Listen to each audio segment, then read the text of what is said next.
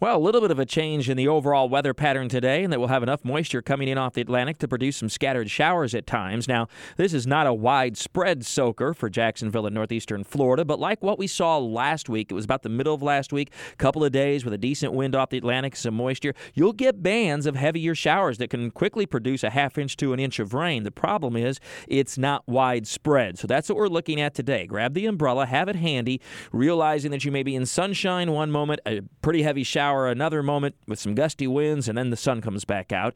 And there'll be some areas that get a decent rain today, and then many other areas that don't get so much. Coverage will be greater than 50%, but amounts of more than a quarter of an inch will be less than a quarter of the area. So we're not looking at the widespread soaker that we so badly need today. Temperatures on this 1st of October are going to top out very near the mid-80s or so, which is about where we ought to be this time of year. And then as we get into tomorrow, the showers go back to more widely scattered, very hit and miss, temperatures in the 80s, and then it's hot again by Thursday and Friday, mainly dry under partly sunny skies in the upper 80s to near 90 degrees. We'll threaten that 90-degree mark, which, by the way, we managed to get to yesterday, an even 90 at the International Airport. It was the 96th 90-degree day of the year. The average is 82, still a little bit short of last year when we had 99 90-degree days, but that's the 10th most on record, 99.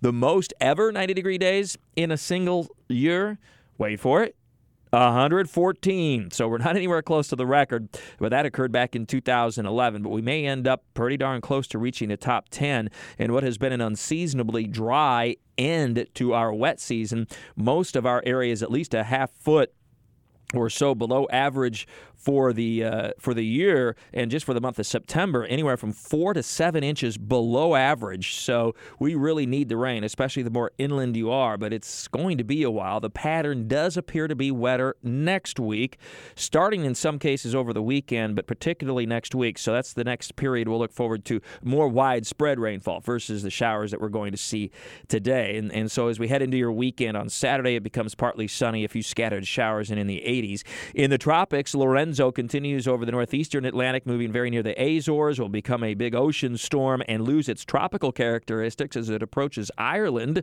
late in the week. Not real common, but certainly not unheard of either to see what's left of a hurricane, usually non-tropical, make it into parts of Western Europe or the United Kingdom or Ireland. The rest of the tropics are relatively quiet. We do have some showers and storms southeast of Bermuda. Doesn't look like any development there. Moving to the east-northeast, also some showers and storms over the northwestern Caribbean. No short-term development, but I do think the Caribbean and or Gulf of Mexico is an area to carefully watch as we head through the next week or two. There's always more in Talking the Tropics with Mike at WOKV.com and ActionNewsJax.com. And we turn the calendars to October today, of course. The average high temperature is still in the mid-80s today, but drops to about 77 by the end of the month, and the average low temperature dips to near 55 by the end of October. We lose 52 minutes of daylight during the next 30 days, so days are quickly getting shorter, and we average just a little bit under 4 inches of rain during the typical October, and let's hope it's above average because we're headed into the drier part of the year, of course, now, and we're seeing quite a deficit after a wet season that wasn't all that wet necessarily, especially here the last few weeks. So by November and December, it's even drier. There's more on that I'll be posting in the Burrish blog at ActionNewsJax.com and WOKV.com as well. Have a great and safe day with all your weather all the time. I'm Chief Meteorologist Mike Burrish for the CBS 47 and Fox 30 Action News Jax First Alert Weather Center for News 104.5 WOKV.